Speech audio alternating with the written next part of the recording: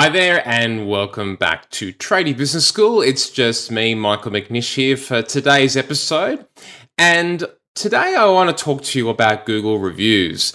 And I know that a lot of you had maybe a negative review on Google, potentially Facebook or any other website, but particularly Google, and you don't really know what to do about it. You don't really know how to handle it. Maybe you think it's going to affect your professional reputation, potentially even in getting business. And if that's you, then this episode is for you.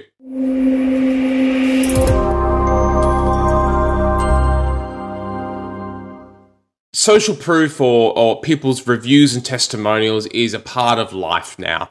And I think over the last, let's say 5 years, don't really know exactly, but let's say 5 years, that there's been a lot of fear around allowing people to do reviews of our businesses because they might say something that's not true.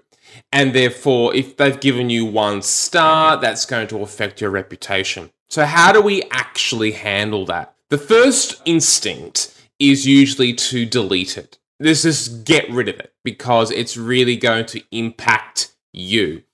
But unfortunately, that functionality isn't really available unless you turn off all reviews, which is actually worse. So what can you do about it? The first thing to do about it, number 1, is to make sure that you respond professionally to the negative review. So if there's 1 star and they've given you a comment, make sure that you do a professional reply rather than an emotional reply, and invite them to communicate to your customer service team or give them an avenue of which to discuss further. What that will do is anyone else who reads your reviews, because they will, they want to see how you handle complaints. See, the thing is that for you not to have a bad review is actually not very realistic. And most people, when they're looking at reviews, and so you've got, 1, 2, 3, 4, 5 star reviews, they'll read the 5-star reviews, and then they're going to usually look at the 1-star reviews. If there's no 1-star reviews, they probably will presume that you've paid everyone to do the reviews, or it's not very reasonable, because let's face it, you can't please everybody, and there's going to be someone who's annoyed at you. That's just a fact of life. That's what happens. And we also know that it's the complainers, the people who are upset, are the ones that are going to be much more vocal in regards to online, defamation, let's call it, right? So, number 1, respond professionally and invite them to speak to you offline about it. There are possibilities that you can actually resolve it offline and then turn that person who hates you into someone who loves you. So that's a possibility, and then they can actually go in and change their review. The second thing to do is not to focus on the negativity, right? If you put all your energy, your obsession, your focus, your energy on your business, or your pride and joy, your blood, sweat, and tears into your business, and you're going, oh my God, I've got this 1-star review. What am I going to do about that? Well, what that's going to do is going to put all your energy and focus in the negativity, and unconsciously, you're going to attract more negativity into your day. It's going to ruin your day, that one little thing, okay?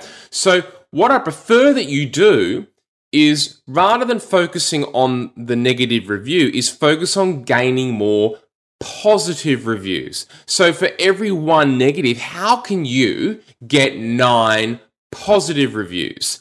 What are you doing in your business to maybe ask for more reviews? Because what that will do is it will push that review down. Okay, so you kind of want to bury it. And even if it's sort of buried between layers, so you've got 5 star, 5 star, 5 star, then you've got like the 1 there, and then you've got another 5 star, it doesn't look as bad. But when you don't have many reviews, it looks really bad because it makes your average rating low, and it doesn't, there's not much variety. So if you only have a couple of reviews and you got a negative one, it hurts more. But if you can focus more on getting more positive reviews, then that's going to make a huge impact in your ability to drown it out. Okay, so really that's what I'd want you to focus on when you get a negative review. deal with it professionally, reach out to the client, okay, and see whether you can address it professionally, and then focus on how can we get more. It can be as simple as every job that you do, asking for a testimonial. Give them the link, make it really, really easy for them to go in and give you a review. In fact, you might like to write a business system, and make sure you see some of our other episodes on how to do that if you're not really sure how, but write a business system on how to get customer reviews on Google and Facebook or wherever else you want to do it. Okay, so if you can start to do that, then you're going to be focusing on what's more important and a highest and best use of your time, as opposed to focusing on the negativity and all the crap. Because let's face it, right?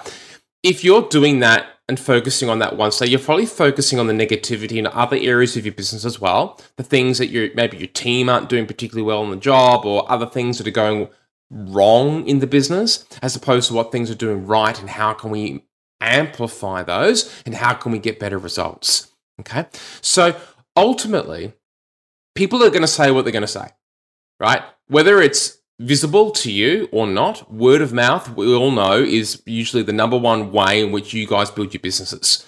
And if you don't get word of mouth, it means you're probably doing a bit of a poor job, right? But by seeing that negative review, it's actually a gift because it enables you to do something about it. Okay, so number one, respond professionally. Number two, bury it. Get a lot more positive reviews and put your focus in your business on how can we continually get more. And by the way, it can be as simple as sending an email to your past clients, your current clients, but be warned, okay? I worked with a client. We wrote an email, we sent it to the list, and they got like 90 5-star reviews at once. Like, it was crazy. And Google penalized them because they had too many positive reviews, thinking that something was sus. Okay, so just like, if you're really, really popular and you ask the whole list, maybe just do a little, like a segment at a time. Don't send the entire list. But as you do your jobs, put a process in place. How can you get testimonials, reviews, but also remember the number one thing, referrals. All right, so that's it for Tradie Business School today. Make sure that you join the free group so that we can take the conversation further. If you have any issues with poor reviews, or you want some feedback or ideas, you want to collaborate with other tradies and general contractors like you, please make sure that you join us in the group. And in there, you'll get links to get the Path to Freedom book and audiobook and all sorts of good stuff. So, mate, this is Michael from Tradie Business School, and look forward to seeing you in the next episode. Bye for now.